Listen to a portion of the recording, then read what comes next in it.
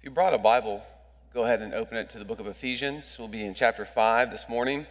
Before I read that text, a little point of privilege, since I have the microphone. We don't talk about giving probably enough in the church, and certainly not enough about money. Usually when the pastor starts talking about money, people, is there a crisis going on? What's happening here? Is the rent not being paid? I like to think about talking about money on a more consistent, regular basis, and that's where I'm coming from. As we kind of enter into this new year, it's always just a good time to reassess your giving. And I know that's something that Ada and I try to do at this time every year. Maybe that's your practice. Everybody has different practices, but it's just good to reassess that. If you are giving, thank you. Thank you for giving to the church. If you're a member here and you haven't began or started giving, I would just encourage you to sit down and think about what we could start giving and to trust the Lord with that. I'm a firm believer that giving is really a practice. If you don't give $1 when you have 10, then you're not going to give anything when you have much more. And that don't fall into that trap of, oh, well, I don't have any money. I'll wait till I get that job. And what you don't realize happens is you get that job and you get that expenses, and there's never enough. And God calls His people to something different, and that is to trust Him with our things, trust Him with our possessions, and to start practicing the grace really of giving that He gives us, to give our money away.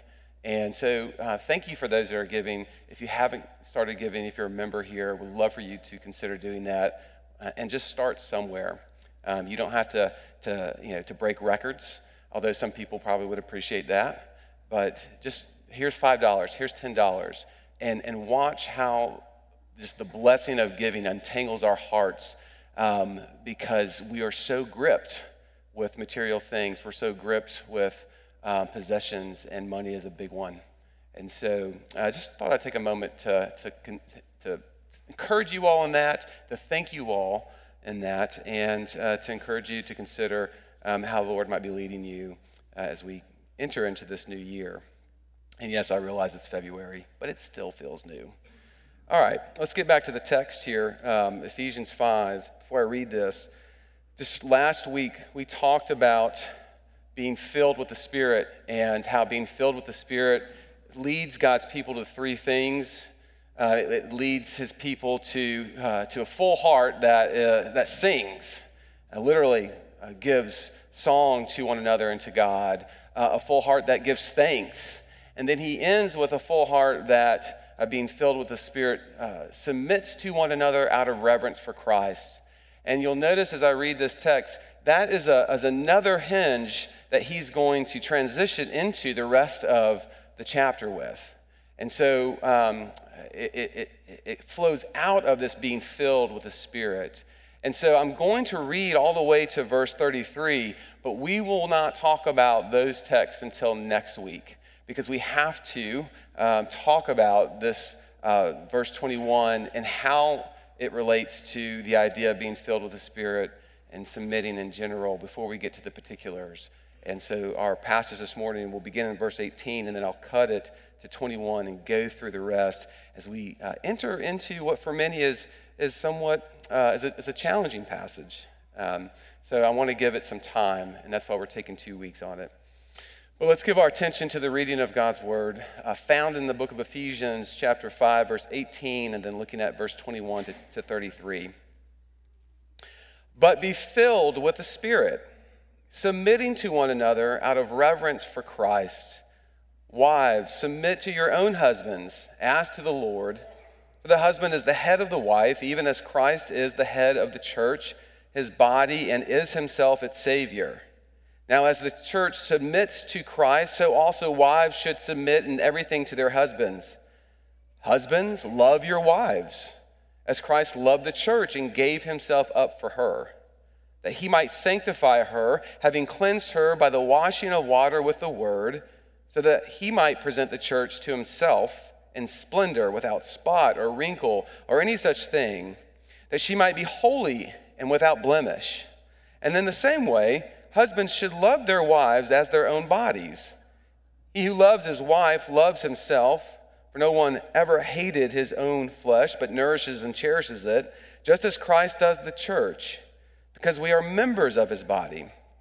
Therefore, a man shall leave his father and mother and hold fast to his wife, and the two shall become one flesh. This mystery is profound, and I am saying that it refers to Christ and the church.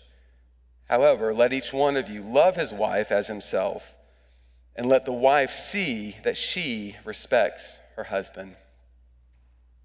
Let me pray and ask God to teach us his word this morning. Heavenly Father, we pray this morning that you would do a miracle, and by miracle that you would soften hardened hearts this morning, that you would open our eyes and our ears, that we would see things otherwise we could not, that we would grow, that we would be good soil, such as the seed goes into good soil and produces a fruit, that your word would go deep into our hearts and change us. For your sake we pray. Amen. Well, many tuned in to watch this year's Super Bowl a few weeks back between the Philadelphia Eagles and the Kansas City Chiefs. If you didn't tune in and watch it, it's okay. I'm going to recap everything for you here in just a second. But just some stats, as we think about culture in America, we had 113 million viewers watch the Super Bowl this year. So not the highest, but the highest in six years. Commercials continue to dominate the scene for the Super Bowl. If you wanted to get 30 seconds of airspace this year, you're paying between $6 and $7 million. No small fee there. Chris Stapleton, if you didn't know who he was, played the national anthem, crushed it, made grown men cry live on TV. And that's about it. Overall, it was a pretty good Super Bowl for Americans, love it or hate it. In the weeks to follow, analysts and commentaries have done their best to break down the game, what happened, what were the most costly plays, getting interviews with coaches and players, et cetera, et cetera, et cetera, et cetera. But one moment in the game that you probably forgot if you watched it, and it's just maybe starting to get a little bit of traction. It's something that happened in the fourth quarter with just under 2 minutes left, where Chiefs running back, Jerick McKinnon, he takes a handoff. It's 1st and 10 on the 11, I think. And with his speed, he gets outside the tackles, and he finds himself what we call in daylight. Like, it is him and 6 yards to the end zone, and it is a tie ball game, 35-35, by the way. I'm so sorry for you Eagles fans, by the way.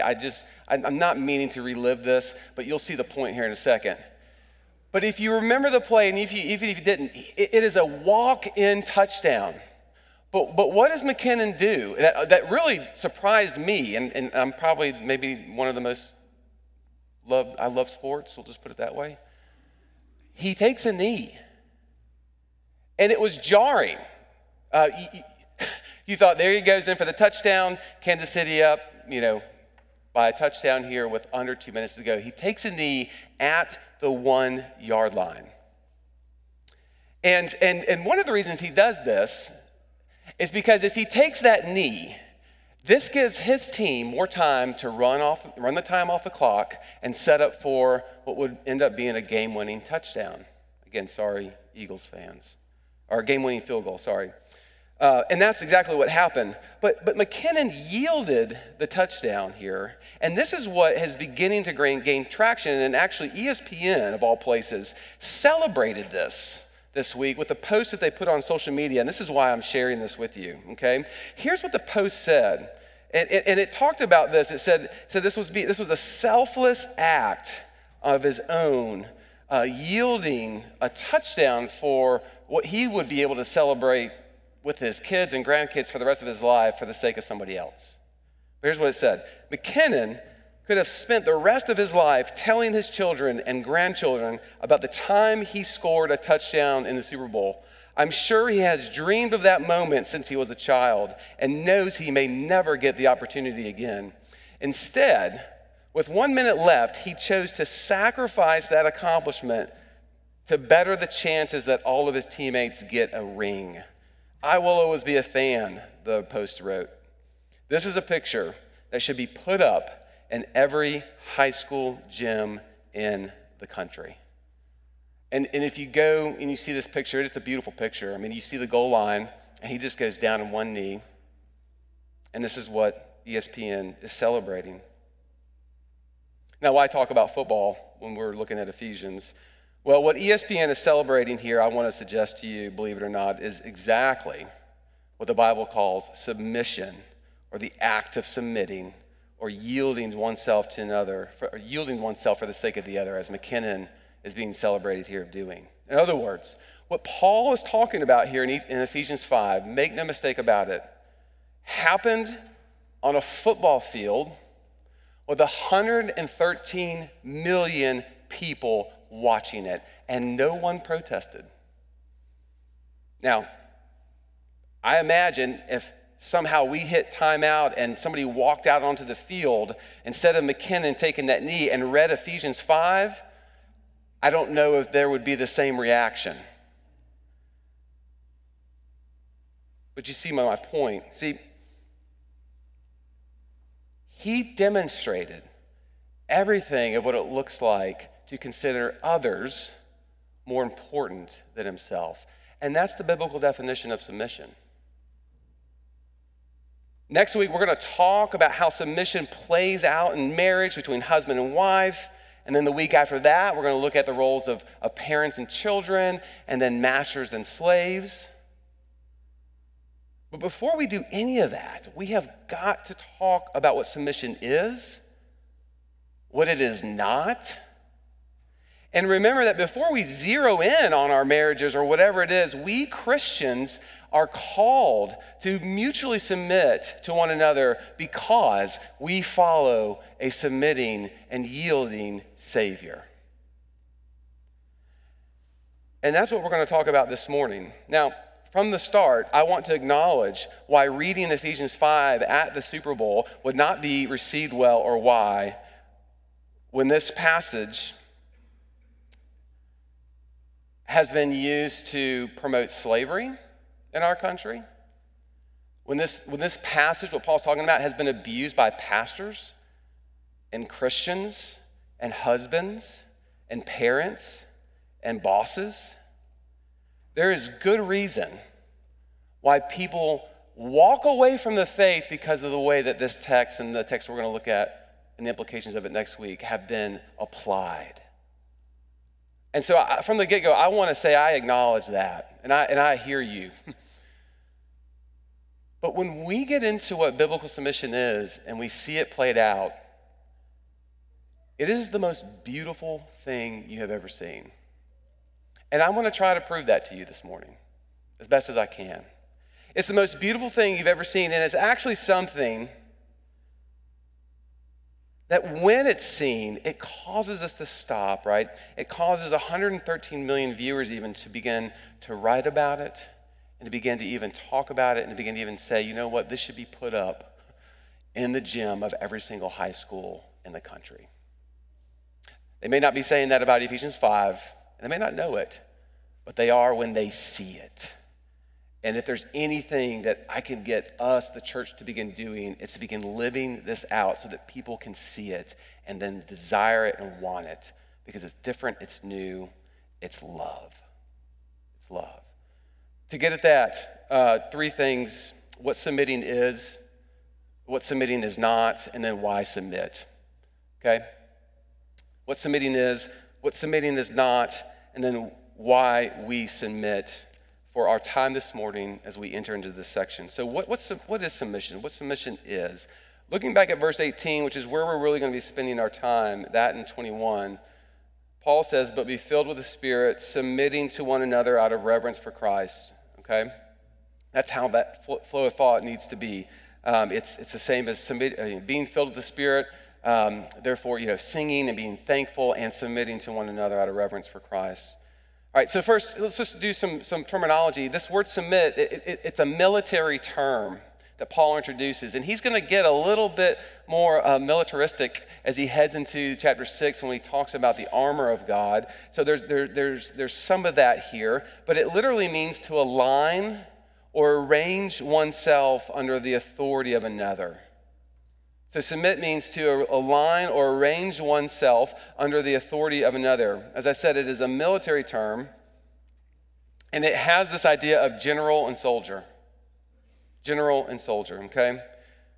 Second, though, this word reverence needs to be defined. And it actually, reverence and respect is the right takeaway, but it's actually the word fear there, or phobos. And so we are to submit to one another literally out of fear of Christ. Now, that doesn't sound necessarily good, but what does this mean? Well, as I said, it's soldiers to a general, all Christians. And so when we think about this, when we think about the fear component, let's think about it like this. Soldiers align with their general out of fear of what? Out of fear of that general for what he will do should they not be aligned with him on the battlefield. Think about it that way. This battle language, as I said, Paul will use as we continue on. So I'm not comfortable with it, but it's where we are in the passage. Paul is saying the same thing, though, for Christians, and that is submitting, or that Christians must align themselves under the authority of Jesus. If we do not submit ourselves under the authority of Jesus in this way, we should fear him because we are not aligned when it comes to that final battle, to that final judgment, as Scripture talks about. So practically speaking, right, to not yield to Christ's authority says, one, we are not filled with the Spirit, to go back to verse 18. And if we are not filled with the Spirit, what Paul's already said earlier, we're not united to Christ. And if we're not united to Christ, then we have no hope when he returns, and final judgment assumes. Right, but the second, though, is reverence or respect. And both of these things come together to give us the fuller sense of what Paul's talking about. This is why your translation says reverence, right? Because we don't obey out of fear. We all know that in here, right? So there's a sense of, there's a healthy fear, right, of like, here's what happens if I'm on the other side of the battlefield line, if I'm not united to Christ. But Paul's whole point here is what he's about to prove is your submission to Christ is because you respect him. That's why you do it.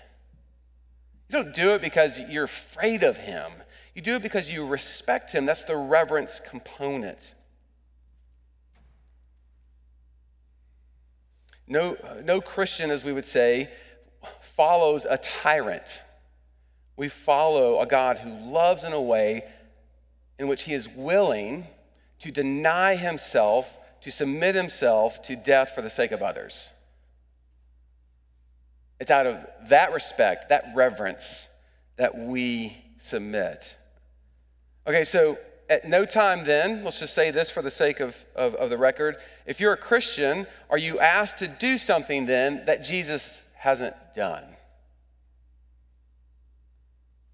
That's why you follow him. He gets in the trenches as well.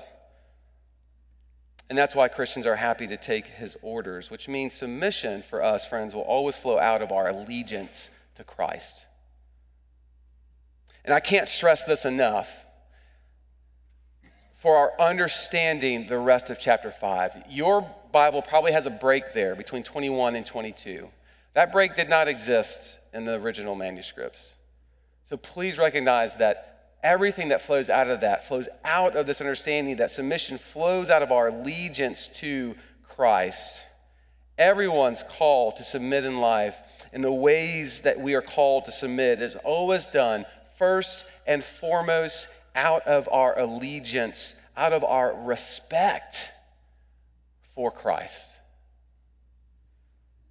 Doesn't matter who you are. Which means that if submitting, for example, whether it's to husbands or parents or masters, as Paul will go on to talk about, calls you to something that Christ does not call you to, or that his word does not call you to, or that his word actually calls sin, or just to blanket it all, just to cover everything, is not Christ-like behavior, then you are not to submit, because every act of submission to one another in here is also an act of submission first and foremost to Christ himself.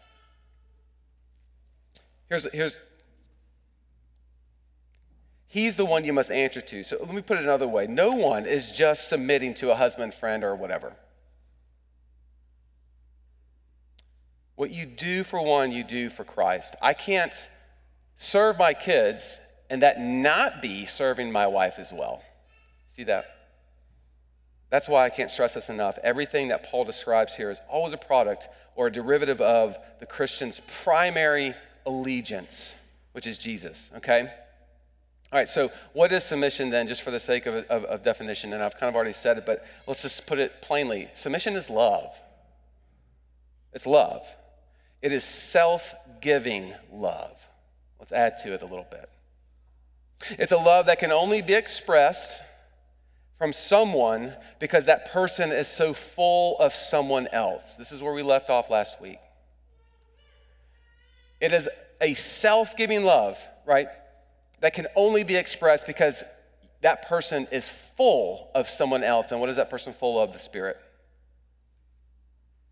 So that they are not in a place of wanting, of insecurity, right? They are able to think of themselves less and think of others more. This is Philippians 2. It is to consider others more important than yourself. And as we said last week, you can't do that if you aren't filled with Christ.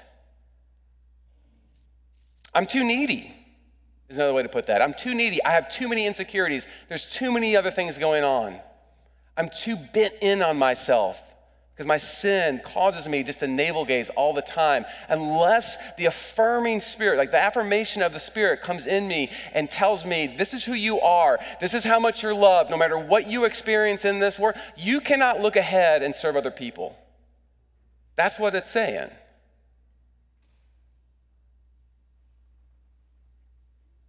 It is something that flows out of someone because they are so full of someone else, which is the Spirit, and it allows them to consider others more important than themselves. It's being able, let's continue, to live by a different code that says, I don't need to score a touchdown in the Super Bowl, just to come back to the beginning. I know my value, I know my worth because of Christ, and therefore I can actually think about something other than myself. I don't have to be at the center of everything. Jesus is at the center of everything. We all know that. He's who I'm aligning under and who I am following. This is why our works are an aroma to God. And they're an aroma to God, just as Christ is an aroma because of that, because they reflect Jesus, not us. That's what smells good to God. It's Jesus. This is going to get too personal, but we smell good because Jesus is, we're united to Christ.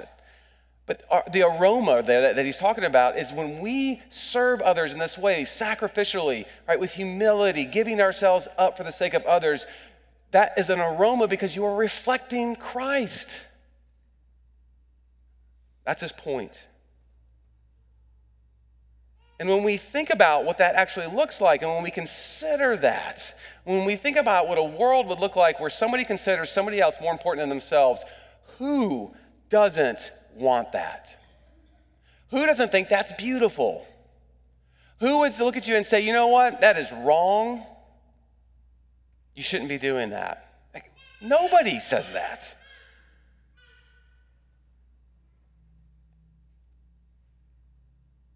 But that's what submission is. Okay, it's here where we've got to move into some things. What is submission not? And this is important because wherever we come from this morning, we certainly come from other ideas of submission or the problems with submission entering into our definition. And at best, we need to expose those a little bit as we look at the biblical definition of submission this morning. So that's what submission is. It's probably more than what I've just described, but it's a good starting place, all right? It's a willingness to be able to think about others other than yourself, all right? It's love. It is self-giving love. And it's done in a way, or it's done because you are so filled up with something else, okay? So let's get to that second point, what submission is not. If you're taking notes, there's 6 things here, and I'll be brief with these, but submission is not an indication of value or worth. Submission The act of submitting is not an indication of value or worth. It's not an indication of, oh, I'm of greater value and you are of lesser value, therefore you must submit to me. Submission is mutual in the body of Christ. What does the text say back at 18? Submitting to one another, verse 21. Submitting to one another. And what does it mean for this to be mutual? Mutual submission isn't so much the idea that everyone is submitting to everyone all at the same time. That's impossible. Rather, it's no one at any given time is exempt from the act of submission or yielding to others. No one is exempt from the act of submission or yielding to others at any given time. Not because of their age, not because of their gender, not because of their status, whether in the community or in the church, not because of their giving, what their bank account says about them, nothing. Everyone is called to submit within the body of Christ, just as everyone is called to sing and to give thanksgiving. Why? Because these are characteristics of being filled with the Spirit. Submission or yielding to another is not an indication of your value or worth or their value of worth in one sense. Rather, it flows out of our value and worth. And that's the real challenge. What's your value or worth? It's being filled with the Spirit. You know who you are in Christ. So you can. Okay, that's the first. The second, though, submission or yielding is not in conflict with equality. I know a lot of buzzwords today. Not in conflict with equality. For some, when we hear the word submit, we immediately think unequal. Unequal. Only inferior people submit, we might think. Christian submission, though, never challenges your equality among one another. And why? Well, one reason Paul's given you so far is because we are all connected. We're all the same body. That's the metaphor he's been using. And Christ is our head. So as the body, we all might have different roles at times, but all of us are Christ's body, which means, as we've said, all of us are vital to growing and functioning and the functioning of the body itself. There's nobody that's more valuable or is of lesser value or anything like that. So in this way, submission doesn't challenge the equality of one another. How foolish it would be to appeal to rank, think about this, as a member of Christ's body. Right? Go back to the metaphor, we're soldiers in a rank. Some of you all who have military experience, you understand what that means. Right? It would be foolish for you to sit out there under your general amongst level playing field of your soldier, of your fellow men and women, and say, no, I'm a little bit above you. We're all in the same unit. This is one of the reasons why Paul would say this, right? We share in the same body. Christian submission never challenges your equality among one another, just as any other act of love doesn't challenge your equality among one another. Okay? Moving on, submission or yielding is not being a doormat or someone with no backbone. When someone loves you or thinks of others before themselves, right, do we say that they're being a doormat? I would actually say no. I would say the scriptures would say that's not necessarily being a doormat, but it's actually self-control. Submission is self-control. It's submission. It's power, actually. It's love. And I'll prove that here in a second. But Paul wants to come at this as submission is a posture or attitude for the Christian. As an act of love within the community of God's people, it is the expression of humility, of patience, and gentleness coming out in the lives of God's people because they have the Spirit. 2 Timothy, though, chapter 1, verse 7 says, "For God gave us a spirit not of fear, but of power and love and self-control." A spirit of fear, then, right, that might actually be a doormat. That might be actually somebody who is walked over. Because they're so afraid of not having that affirmation, of not having that connection to somebody, they'll do whatever they need to do in order to make the other person happy. But by contrast, right, to actually give yourself for somebody else because you love them, right, that takes self-control. That takes power, right, to deny yourself this thing. And that's where Paul's going with it. Fourthly, submission is not forced or coerced. All right? The submission that Paul speaks of in verse 21 is not something that Christians force other Christians to do. That needs to be said from the pulpit. This means, one, no one is to submit to something that the Bible or Christ forbids, nor is someone to submit that prevents them from doing something that Christ commends. All right, so an elder, right, I'll use myself, I can't pull rank and tell you to go rob the 7-Eleven down the street and you have to submit to me because stealing's wrong, right? It's part of the Big Ten. We got that. At the same time, though, I can't actually tell you to not give your money away because Christ commands us to give our money away. Right? So no one is to submit to something that the Bible or Christ forbids. No one is to submit that prevents them from doing something, though, that Christ commands. And in this way, submission is never forced and it's never coerced. Okay. Lastly, submission is not traditional values or a cultural practice that they did way back then, and we don't have to do that now. It's not cultural values or just something that was done way back in the day that we don't need to do anymore. Sometimes in Scripture, yes, there are places where we can point to and say that's cultural, right? But that's not the act or practice of submission. What's cultural actually about submission would be head coverings that Paul talks about in 1 Corinthians 11. Those signs of authority are actually cultural, but the practice of submitting to one another is not. Instead, submission, biblical submission, I would argue, though it's been around for some time, is actually a characteristic of the new society that is created and being created by virtue of Jesus' resurrection, which is his church. And this is why Paul moves into marriages, families, workspaces, how this infiltrates every single aspect of the Christian community. Because as we'll see next week more, it is completely counter to anything that has been and what was going on at that point in time. And many dub it, right, sort of the characteristic of this new society that is the church, and that's what submission does. And in this way, it's not traditional values. When submission is being played out among God's people as an act of self-giving love, it actually never gets old and is almost foreign when seen, right? There's almost a sort of, what is that when it comes out? Very much like the way everyone responded during the Super Bowl when McKinnon took that knee. It stands out. What is he doing? Oh. Okay. And that's not cultural. That's not traditional values. It's something the world has rarely seen, and I would argue it's something the world never gets tired of when it sees it.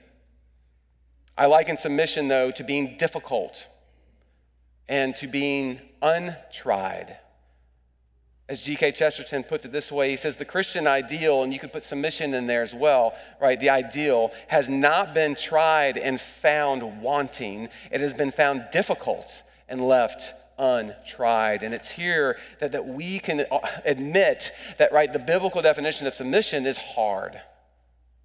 It goes against all of my instincts, certainly as an American. There is nothing wanting, though, about the biblical definition of submission. It's just something our culture doesn't celebrate, right?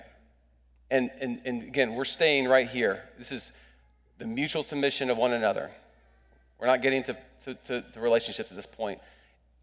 I don't want to submit to you, and there's a part of you that doesn't want to submit to me. We can be honest about that. Like, there's a part of me that wants to go do what I want to do. I want to give my money away. I want to keep my money. That's the American spirit, right? I earned this. Don't tread on me, right? Are we getting there? This is what I mean by this is difficult for us. This is what I mean by Paul even using, Paul's not using the word, but historians using the word as the new society within the church. This is what that means. People don't want to live this way. They don't want to deny themselves, right? They don't want to lay down their rights for the sake of someone else. That feels wrong in our country, in our culture.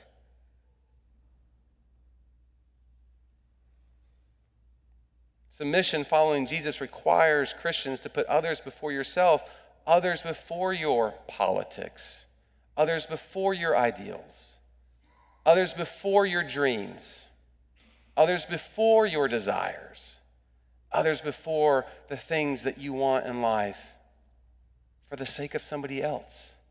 And I'll just use this as a moment to say, if you're not married in this room but want to be married, for example, and all that sounds terrible, don't get married. That's where Paul's leading this to. This isn't a one-way sort of power trip for one person in the marriage, right? This is how both are going to model Christ in the church, which looks like sacrificial giving, which looks like submission and love towards one another that the world has never seen. And what's at the heart of that is you are going to die to yourself. But you don't have to be married to be called to that. Paul's calling you to it in verse 21, if you want to follow him. That the people sitting to your left and to your right and across from you, you are to submit to them. You're to value them and see them as more important than yourself. It's not found, Christianity is not found wanting. I'll go back to that quote. It's found difficult and it's left untried, my friends.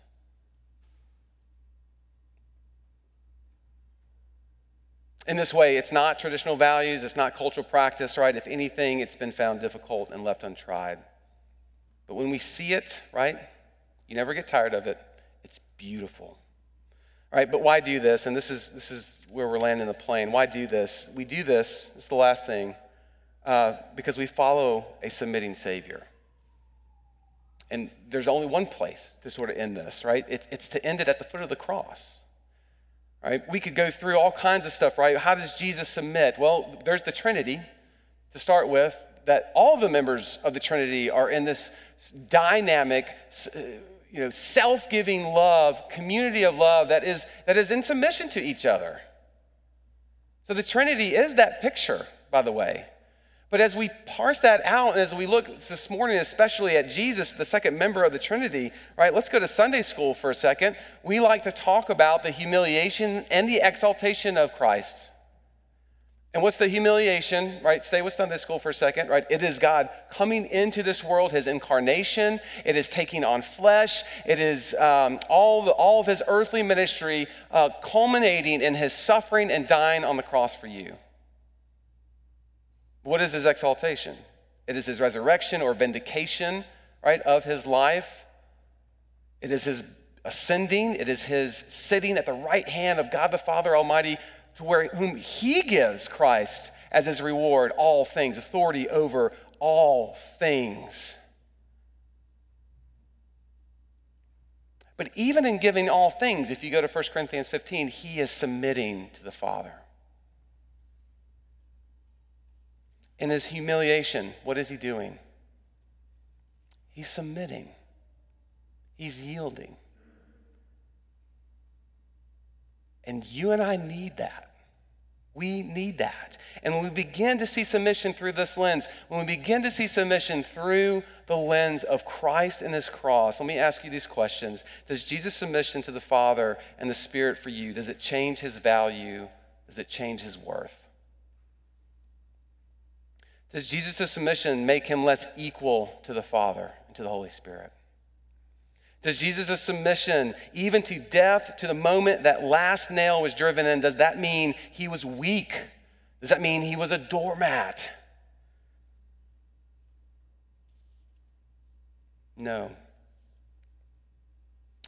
And we can even go so far as to say Jesus' submission was not forced. It was something he freely did for you. Let me read this for you Reminder of John 10:17. What does he say? For this reason, the Father loves me, because I lay down my life that I may take it up again. No one takes it from me, he says, but I lay it down. And why does he lay it down? Because he has the love of the Father, and he has the love of the Spirit, but also because his submission means that it gets you. And that's what the writer of Hebrews is saying, looking to Jesus, the founder and perfecter of our faith, who for the joy set before him what? Endured the cross. What was the joy? Right? What made it worth it to him? It was you. It was getting you. That was his joy. Right? His exaltation, where we would be given all things, but what does he want most? He wants his bride. Friends, and that's you, that's the church. Right? And so it's not enough, and I'm short on application here this morning because that's next week, but it's not enough to say that Christians must submit because Jesus submitted, right? That God submitted, right? There's no beauty in that. Where's the beauty? It's I can do whatever I want. I'm God. But I chose, right? I chose the cross. I considered others more important than myself. Friends, that is insane. It's the gospel. And it's every reason that we have reverence for Christ, that we do what we do for respect of Christ because of what he has first done for us. Don't you want somebody to love you like that? That's submission. Don't you want someone who, don't you want to respect someone who loves like that? Yes. Don't you freely want to align yourself under someone who cares and nurtures, has care and nurture for you in that way? Absolutely. That's what he's calling you to. That's what he's calling me to. That's what he's calling us to. That's the beauty of it. And the task of the church is to begin doing that in a way that causes what? 113 plus viewers, right? Let's go 7 billion. To stop what they're doing and look at that and say, what is that? Oh, that's Jesus and his church. Let me pray for us.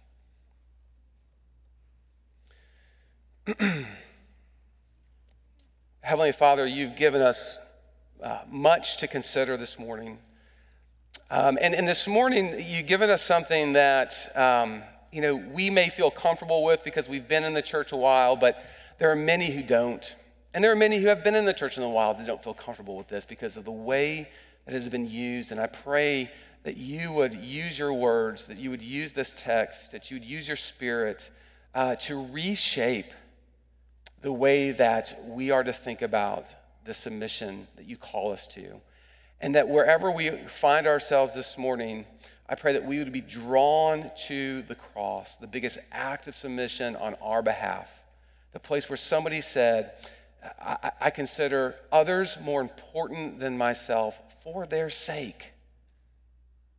Would that be news for us this morning? Would that fill us again and again and again, that we may be people as filled by the Spirit are then able to go on submitting to one another out of reverence, out of love, out of respect, out of fear for Christ our Savior, we pray. In Jesus' name, amen.